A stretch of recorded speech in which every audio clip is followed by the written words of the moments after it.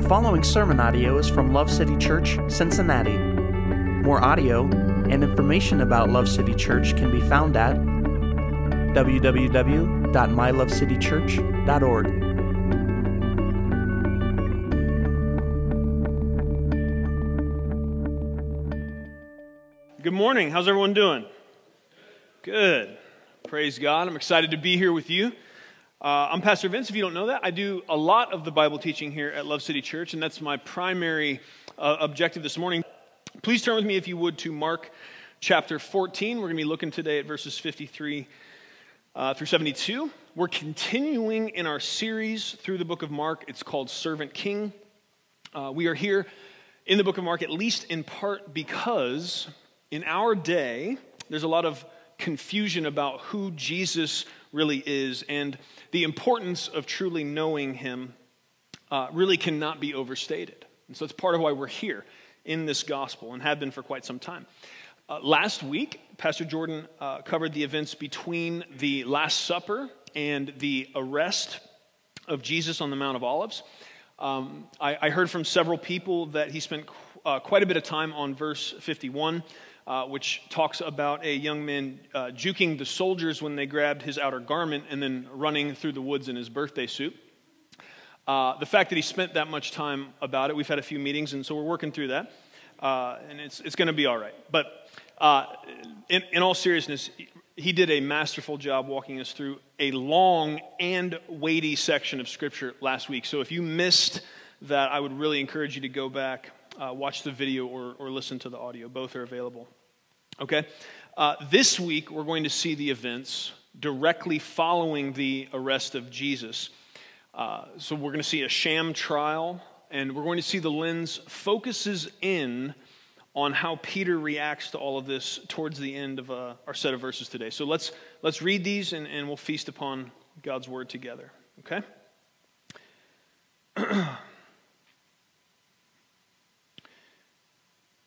So I'm starting in verse 53. They led Jesus away to the high priest, and all the chief priests and the elders and the scribes gathered together. Peter had followed him at a distance right into the courtyard of the high priest, and he was sitting with the officers and warming himself at the fire. Now the chief priests and the whole council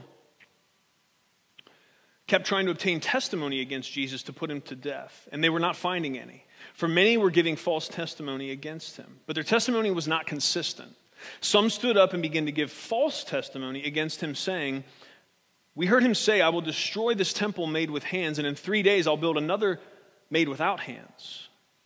Not even in this respect was their testimony consistent. The high priest stood up and came forward and questioned Jesus, saying, "Do you not answer?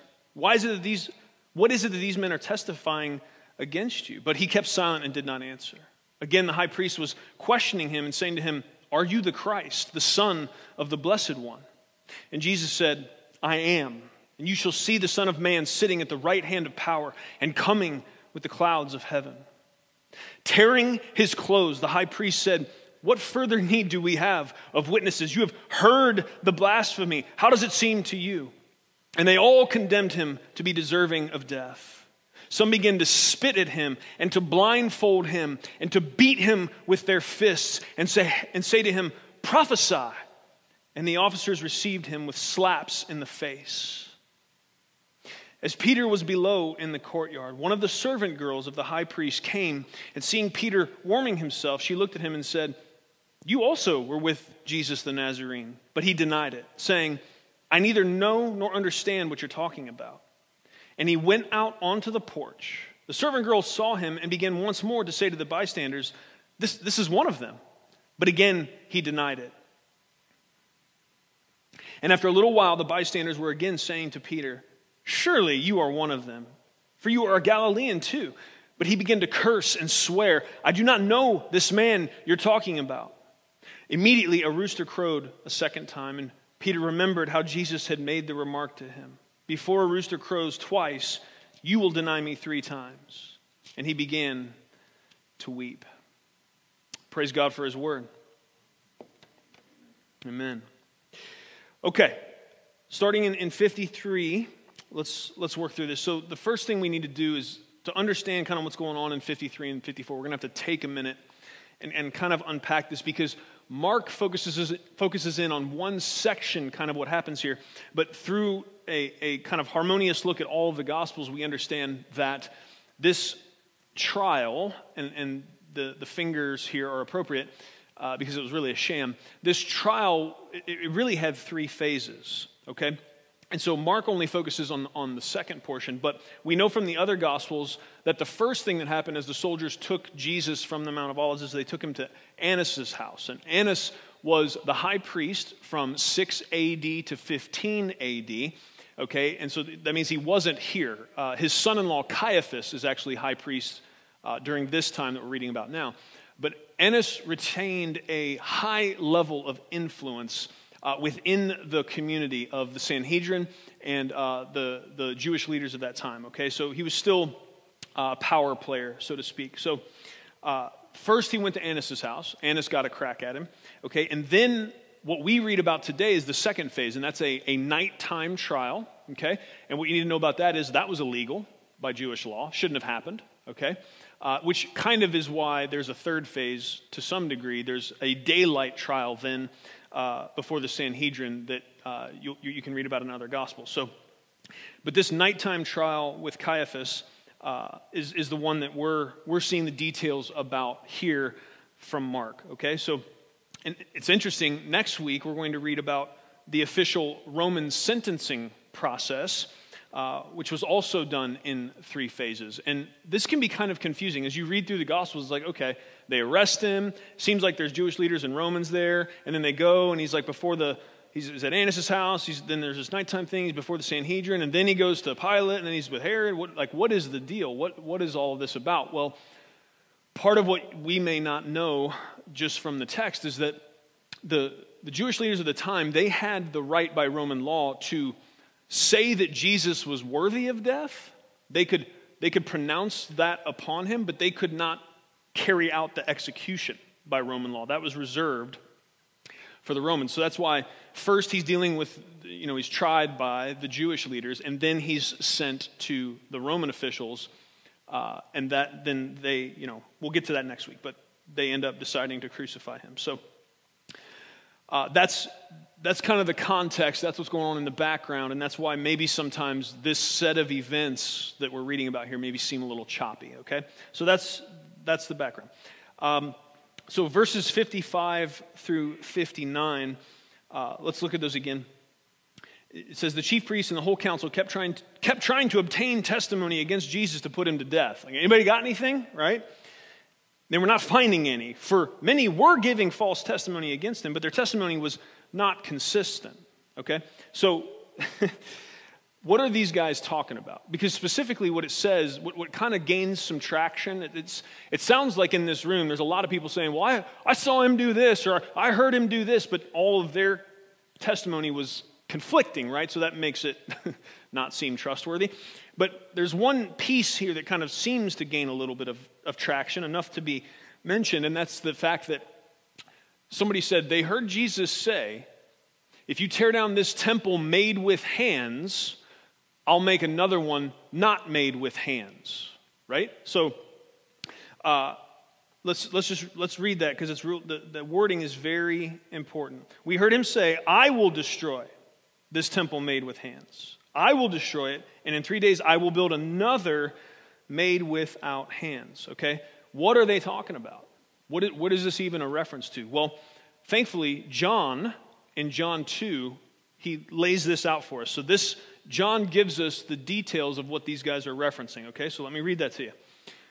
John 2, starting in verse 18. The Jews then said to him, what sign do you show us as your authority for doing these things? Okay, so this is John's account of when Jesus flipped stuff in the temple, right? That's a fun one. All right, verse 19. Jesus answered them, destroy this temple, and in 3 days I will raise it up. Did you hear what Jesus said? Destroy this temple, and in 3 days I will raise it up. Now remember what the testimony was of those guys. It's important.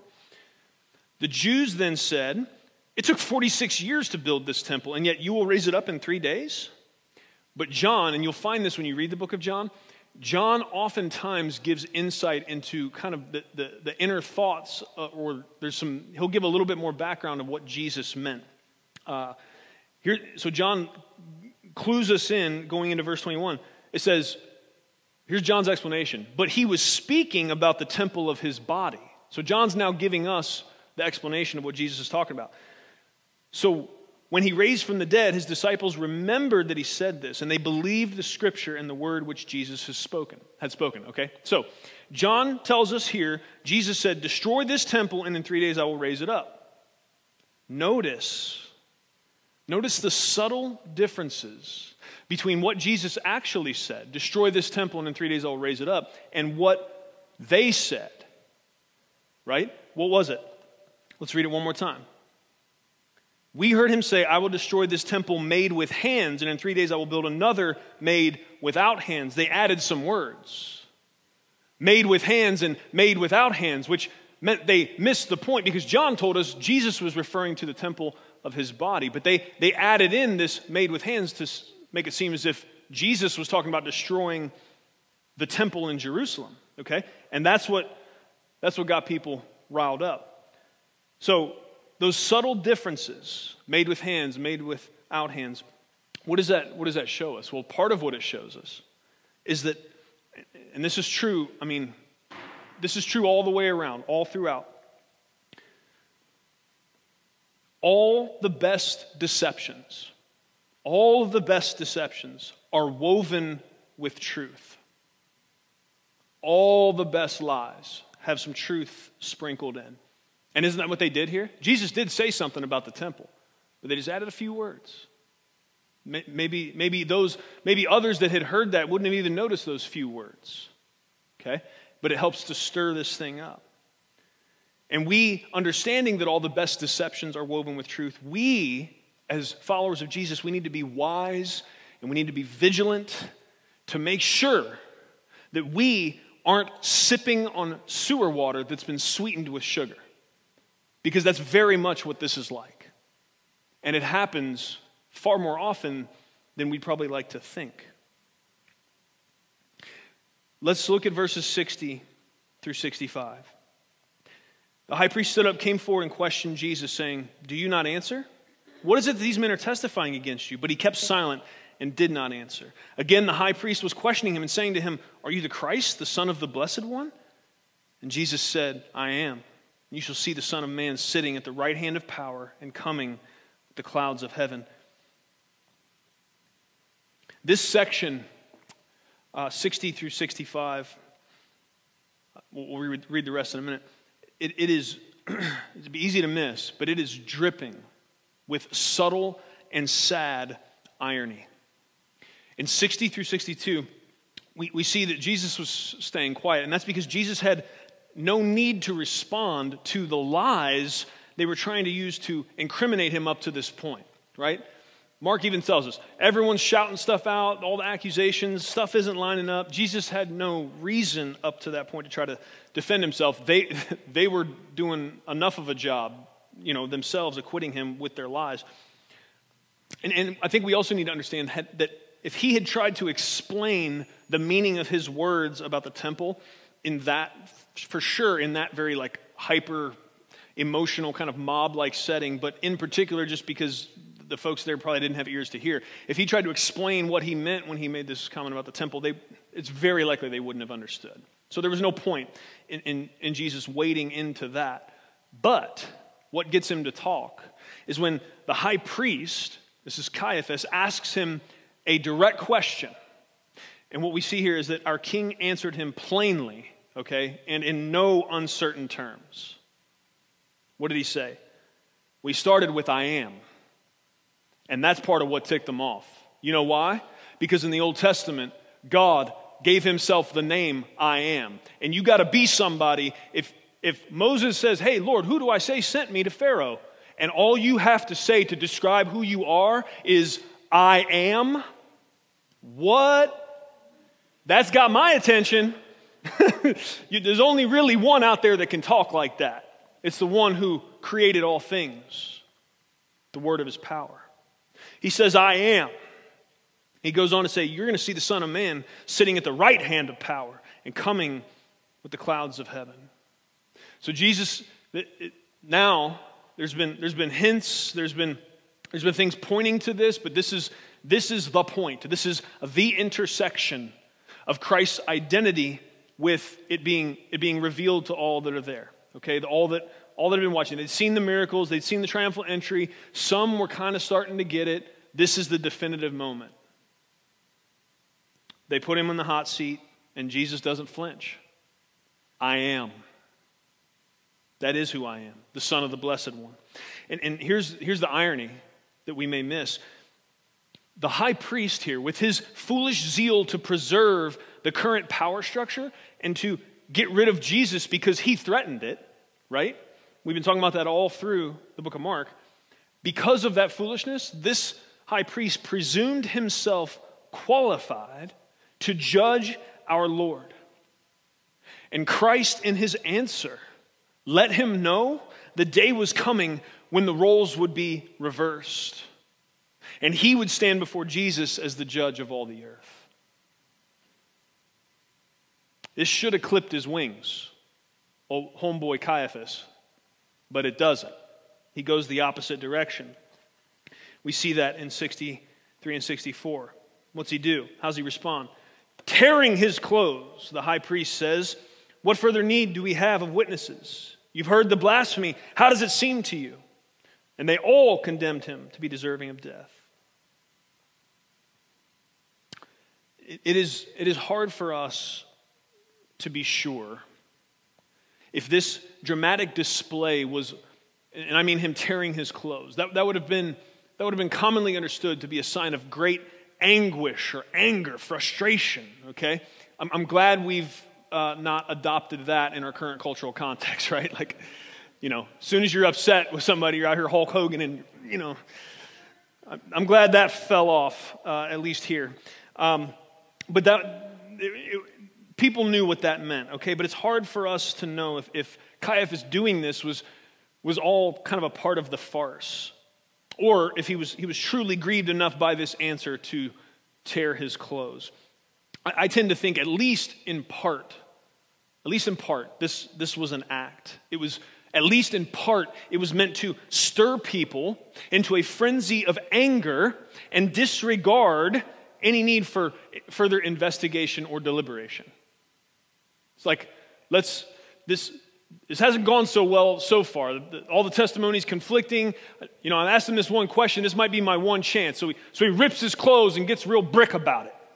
So it puts everybody in a position of like, well, the high priest just tore his clothes and he looks really angry, so I guess I probably should be too. And friends, why am I belaboring this point? Because I want to say to you, in the same way that I warned you about effective deceptions being woven with truth today, that wasn't just true then, that's true now.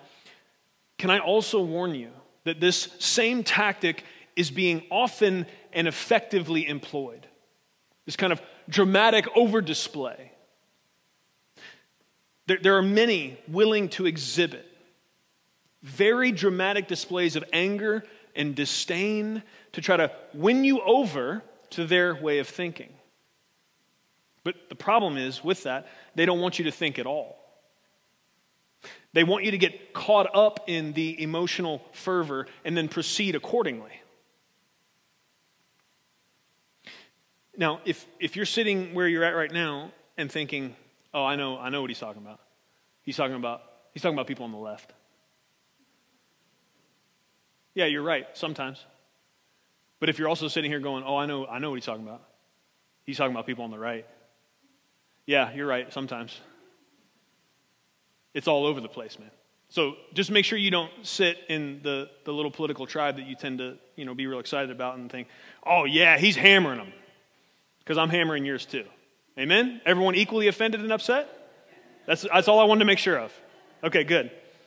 I want everybody frowning at this point of the sermon, okay? That's what we're after. Amen. So that happens in the political sphere, and it happens elsewhere, and maybe in this way it's worse. I heard one of the most influential pastors, and I use that word a bit loosely, in America say something very close to the effect of, people may not remember what you said, but they will always remember how you made them feel.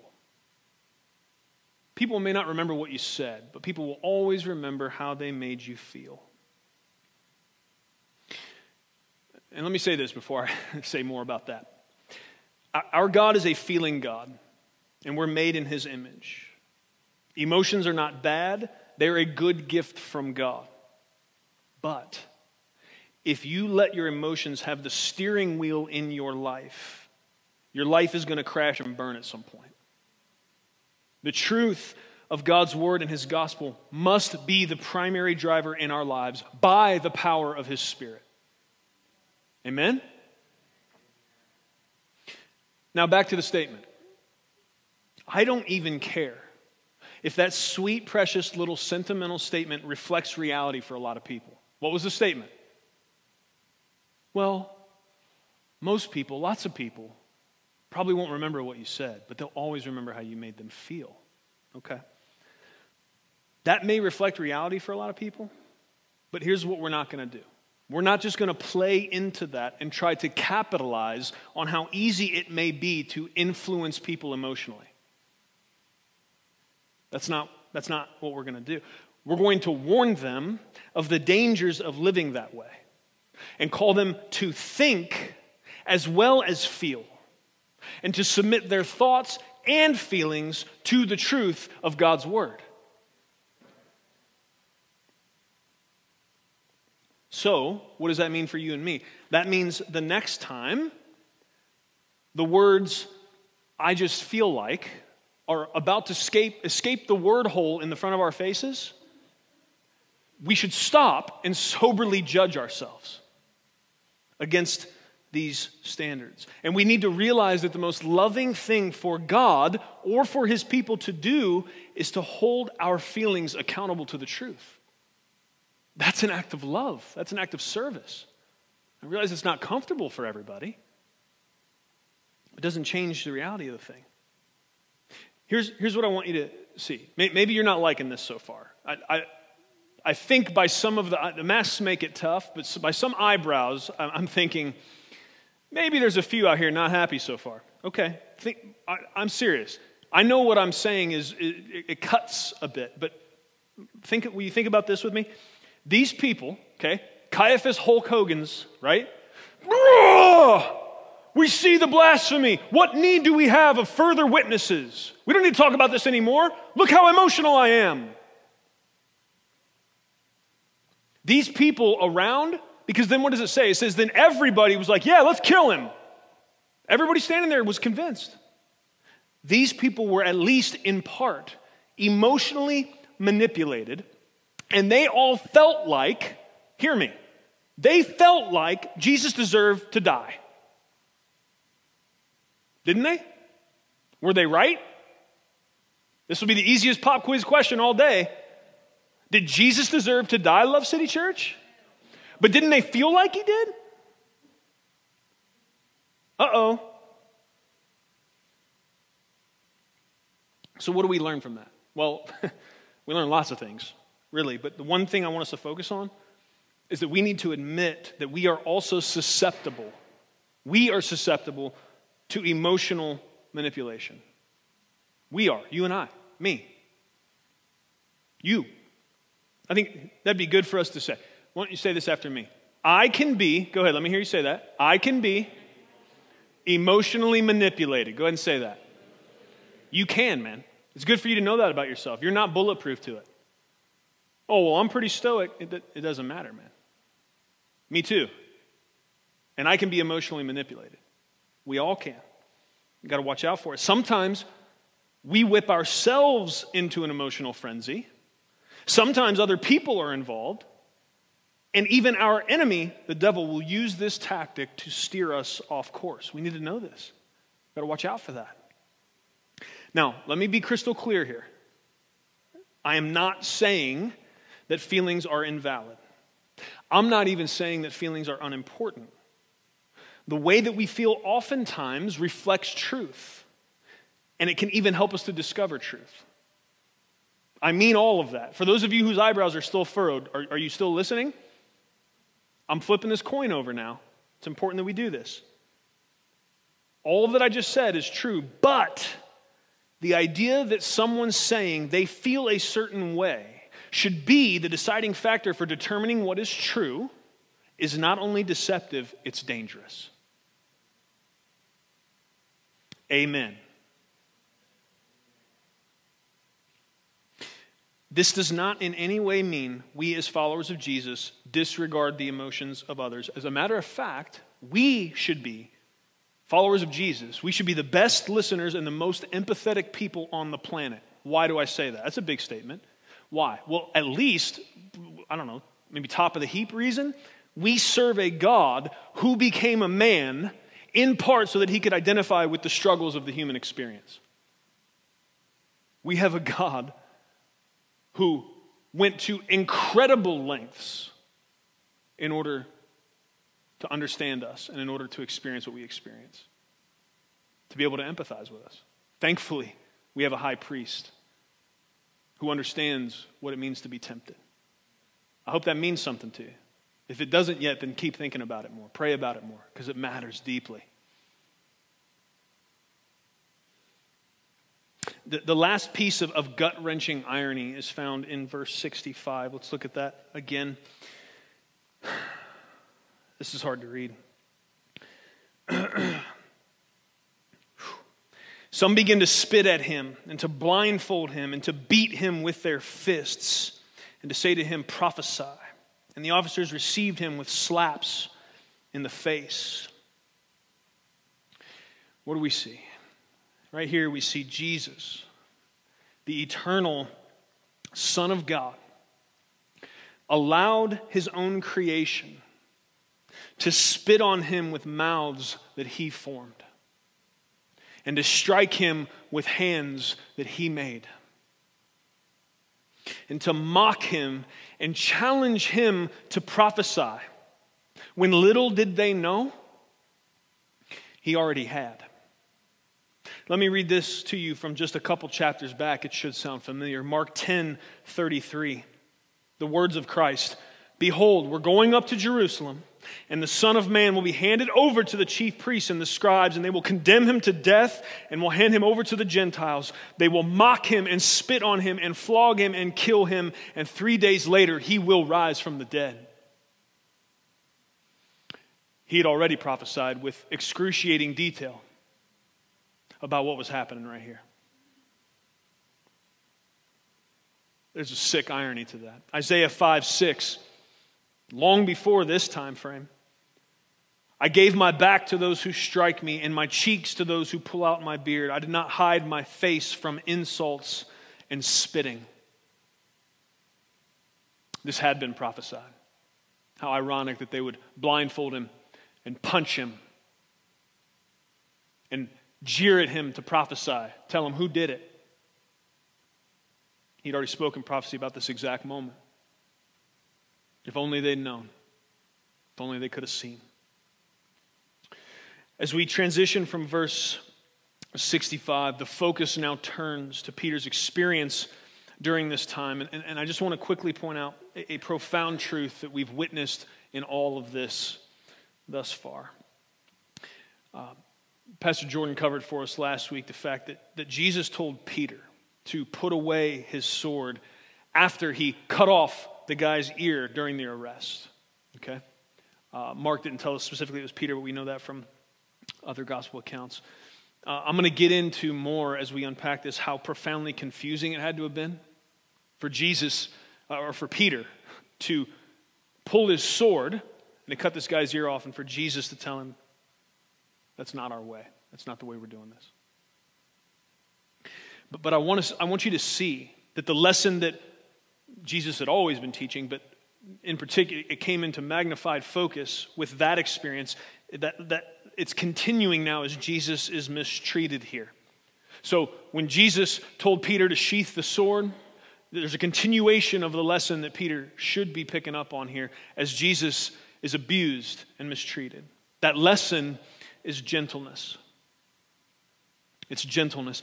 I was joking earlier about the men's group having arm wrestling, and I just want to say clearly that was a joke. So if you're a guy here and you're like, oh, cool, a men's group. Ooh, I don't know if I want to arm wrestle. That's probably not going to happen, okay? If it does, it'll be me and Sean, and he'll win, okay? So it'll be fine. You won't have to do it.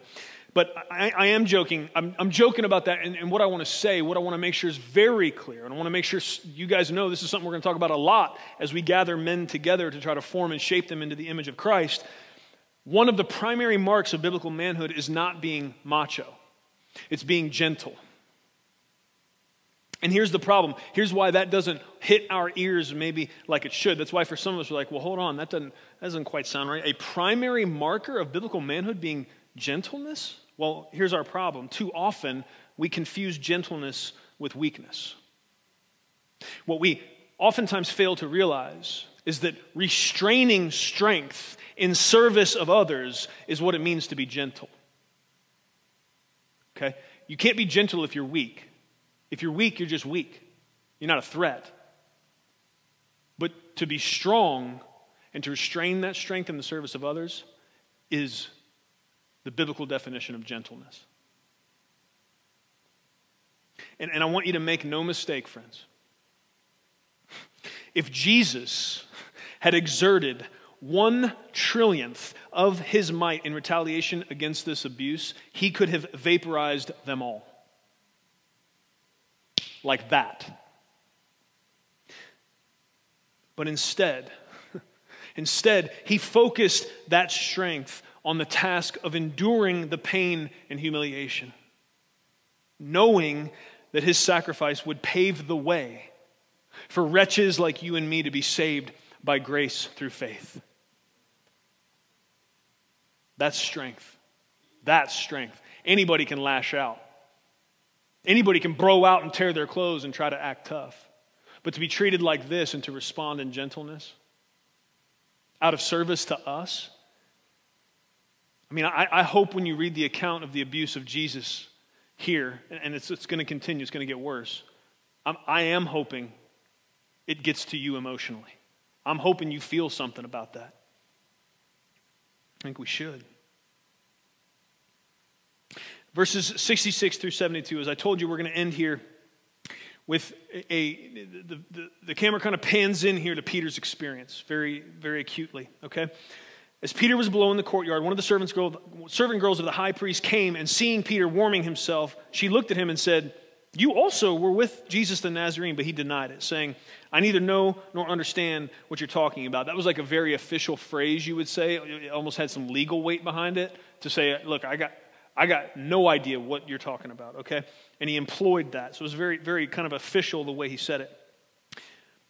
And he went out into the porch. The servant girl saw him and began once more to say to the bystanders, "This is one of them." But he again denied it. And after a little while the bystanders were again saying to Peter, "Surely you're one of them. You're a Galilean too." But he began to curse and swear, "I do not know this man you're talking about." And immediately a rooster crowed a second time. Peter remembered how Jesus had made the remark to him, "Before a rooster crows twice, you will deny me 3 times. And he began to weep. I'm going to float this idea to you. I think we often are far too harsh in our appraisal of Peter's actions here. And I want to say this. I'm not excusing his denial of Christ, okay? It's pitiful and it's cowardly. But I'm going to ask you to consider with me for a moment the circumstances under which this happened and how often we may be tempted in a similar way with far less difficulty. Okay? If you go back to verse 31 of the same chapter here, okay? Peter said this phrase to Jesus, "Even if I have to die with you, I will not deny you. Even if I have to die with you, I will not deny you." My question to you is, do you see in what we just read, this triple denial of Peter, do you see that as evidence that Peter didn't mean what he said? I believe that would be the wrong conclusion. I believe actually it's clear that he meant it. How do I say that? Because when the group of soldiers came to the Mount of Olives, Peter was the only one that drew a sword and was ready to fight. And I can't imagine the odds looked very good. Jesus and his 12 guys and this whole troop of soldiers, you got the high priest, you got But it's a mob, man. And looking at those numbers, this is Peter, man. This is your boy that sees Jesus, out on the water. He's the one that's like, yeah, I'll try that. Right? A little impulsive. Consistently got his foot in his mouth. But let me say this in case I forget to say it. Also the guy that Jesus chose to be the leader of his disciples. Because look, man, there's a point where knowing what to do, knowing what is right, knowing all the doctrines, it only gets you so far. At some point you got to do something about it. Okay? So Peter's the only one that against these odds, he's like, yup. What did he say to Jesus? What did I just read to you? Even if I have to die, I will not deny you. What do you really think was going on in Peter's mind as he's like, all right. As he goes for the first ear within reach. He was ready to die next to his master if a battle broke out. He was ready to rock and roll. Okay? But what happens? The problem here was God's plan was way different than what Peter could have possibly imagined. I would say Peter already played out in his mind, if this ends up with me laying in a puddle of my own blood, defending the master, run it. I'm here for it. What he could have never possibly anticipated is when he did exactly what he thought he should do in order to keep the oath he gave his king, that I will die before I deny you. That as he pulled his sword and went to strike the enemy, that Jesus looked over him and said, put that away. That's not how this is going to go. That's not our way. And then heals the guy. He couldn't have possibly seen that coming.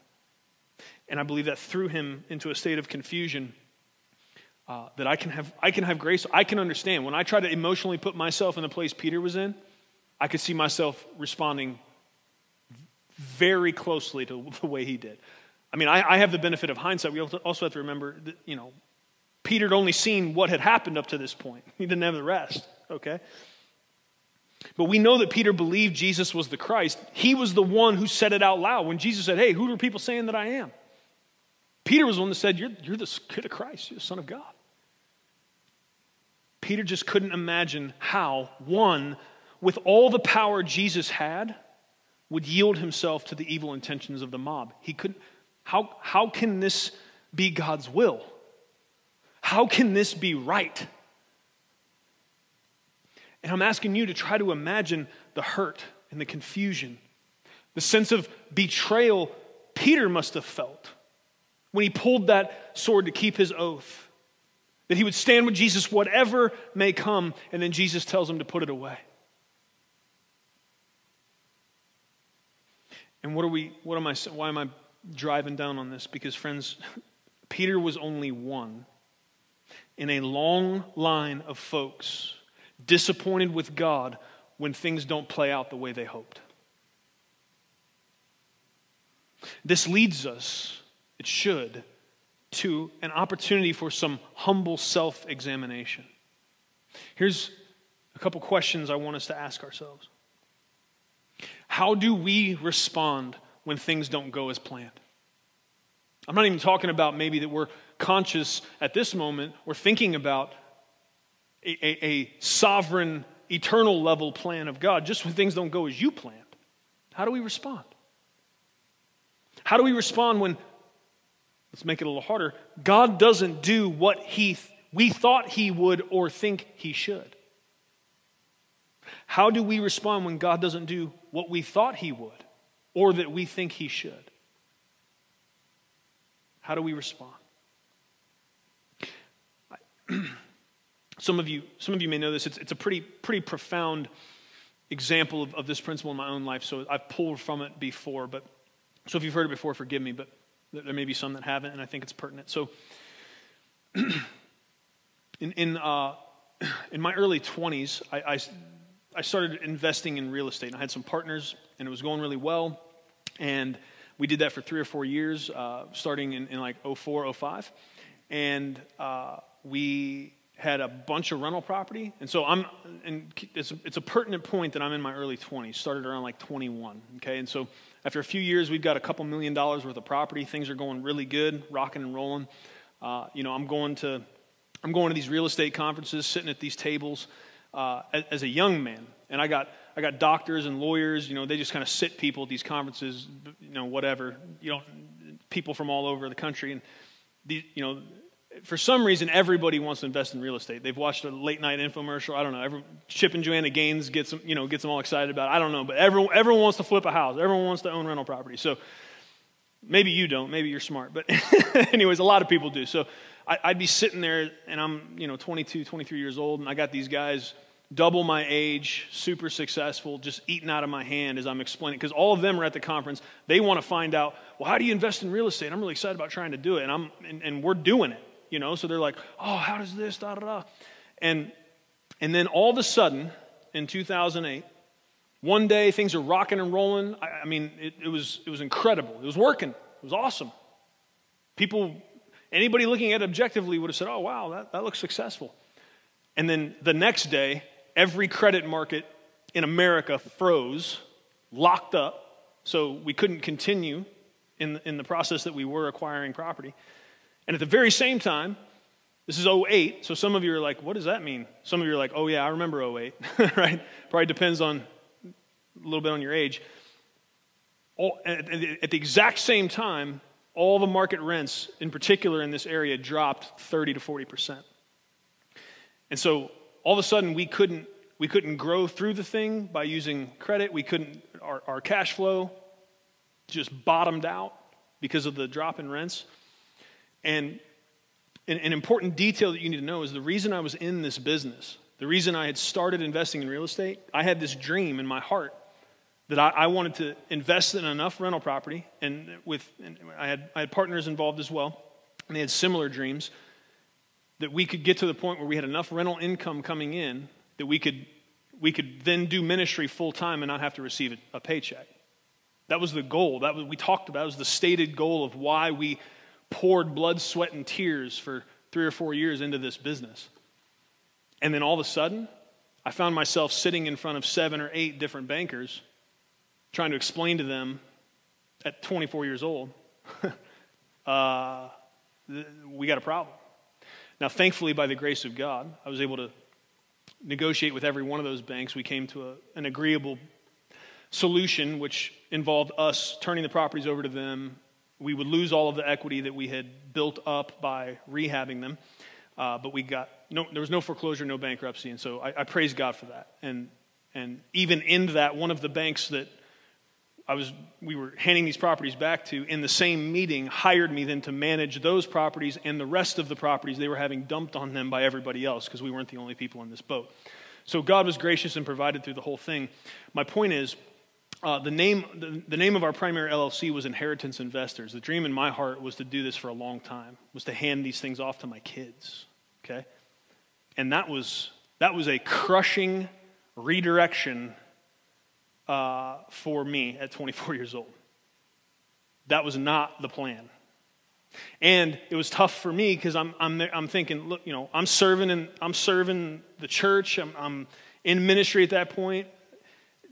Natalie and I are pouring our guts out into that. We've sacrificed, try to make this business go. We've got this goal of being able to now, do full-time ministry for the rest of our lives and not ever need to be paid by a church. That would be awesome. We could be a blessing to more people. That was all there, and then the thing just crumbled. It's like, that was pretty hard for me to reconcile. Like, God, how could this be the plan? What went wrong here? Thankfully, with the benefit of hindsight, I could now, and I don't have time to get into all of it, but I could name you 5 to 10 different things that for sure I know God did in the midst of that process. Important things for my formation as a man of God.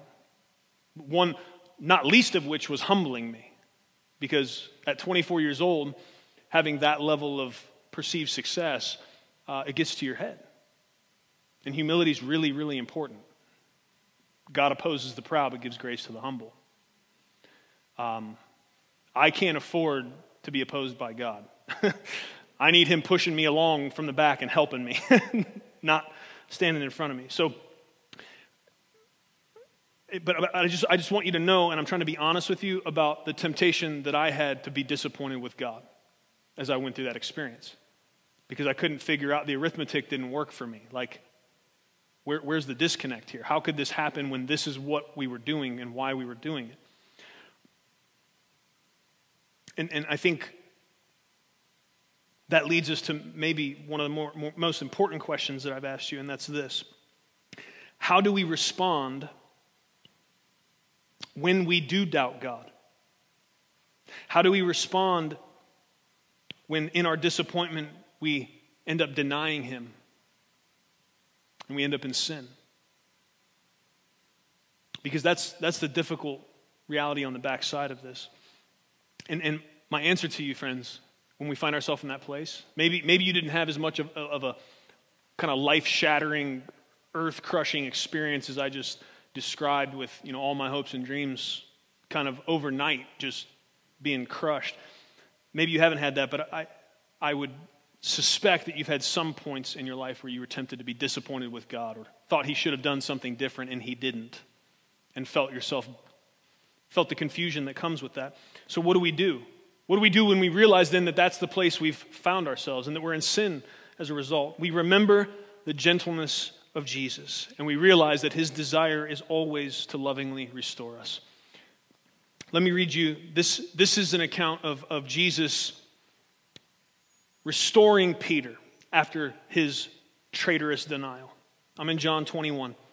Now when they had finished breakfast, Jesus said to Simon Peter, "Simon, son of John, do you love me more than these?" He said to him, "Yes, Lord, you know that I love you." And he said to him, "Tend my lambs." He said to him again a second time, "Simon, son of John, do you love me?" And he said to him, "Yes, Lord, you know that I love you." He said to him, "Shepherd my sheep." And then he said to him a third time, "Simon, son of John, do you love me?" And Peter was hurt because he had said to him the third time, "Do you love me?" And he said to him, "Lord, you know all things. You know that I love you." And Jesus said to him, "Tend my sheep."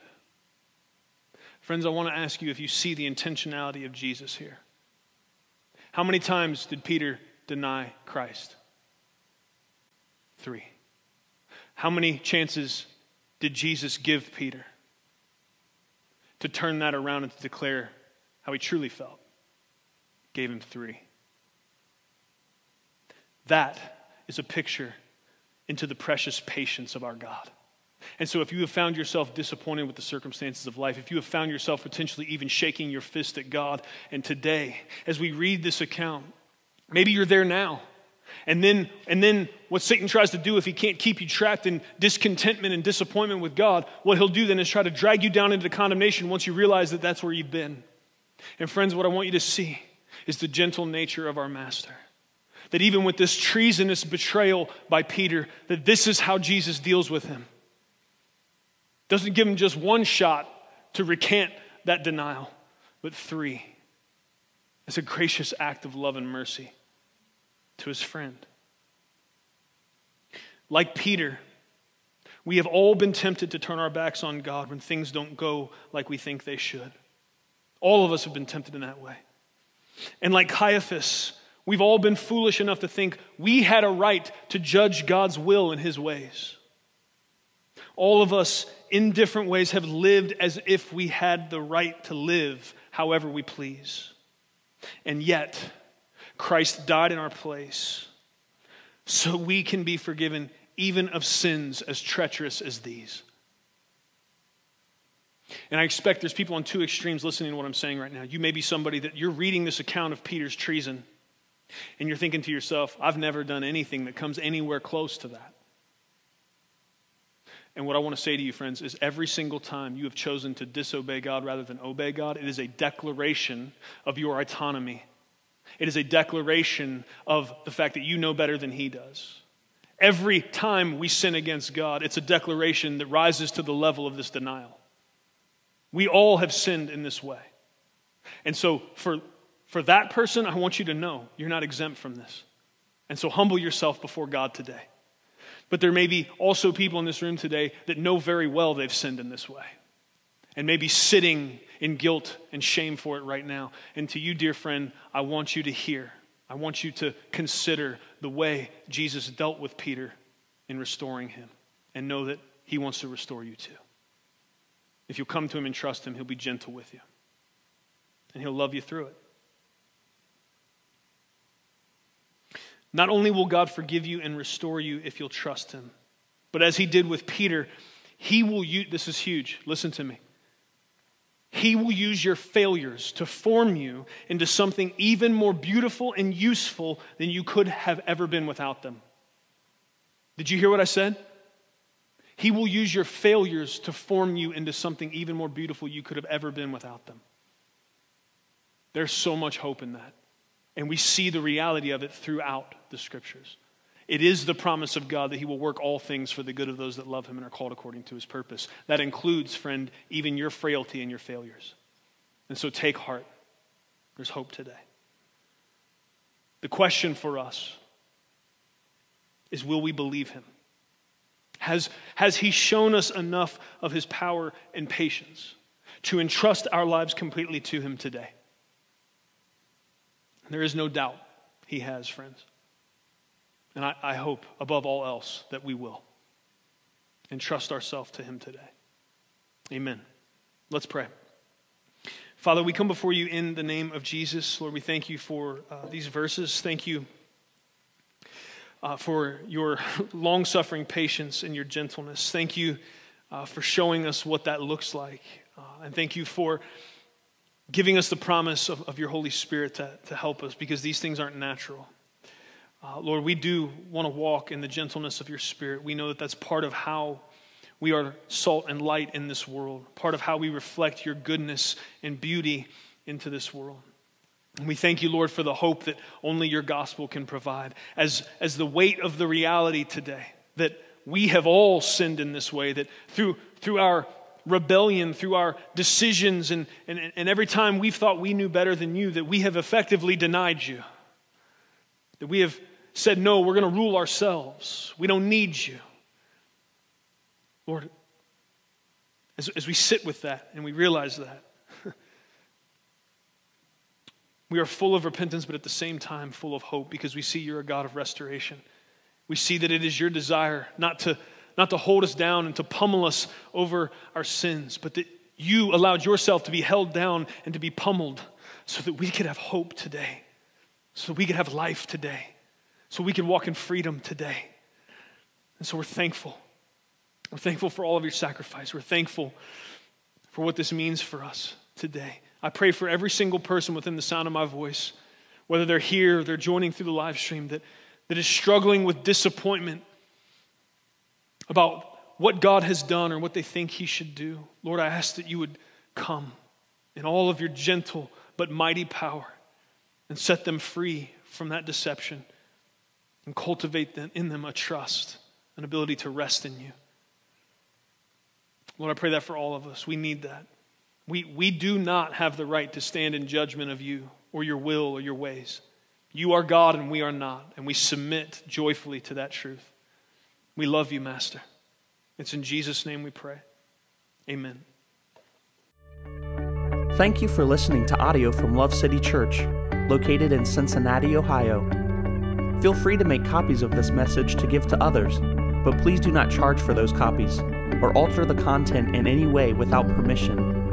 To give or find out more about Love City Church, visit www.mylovecitychurch.org.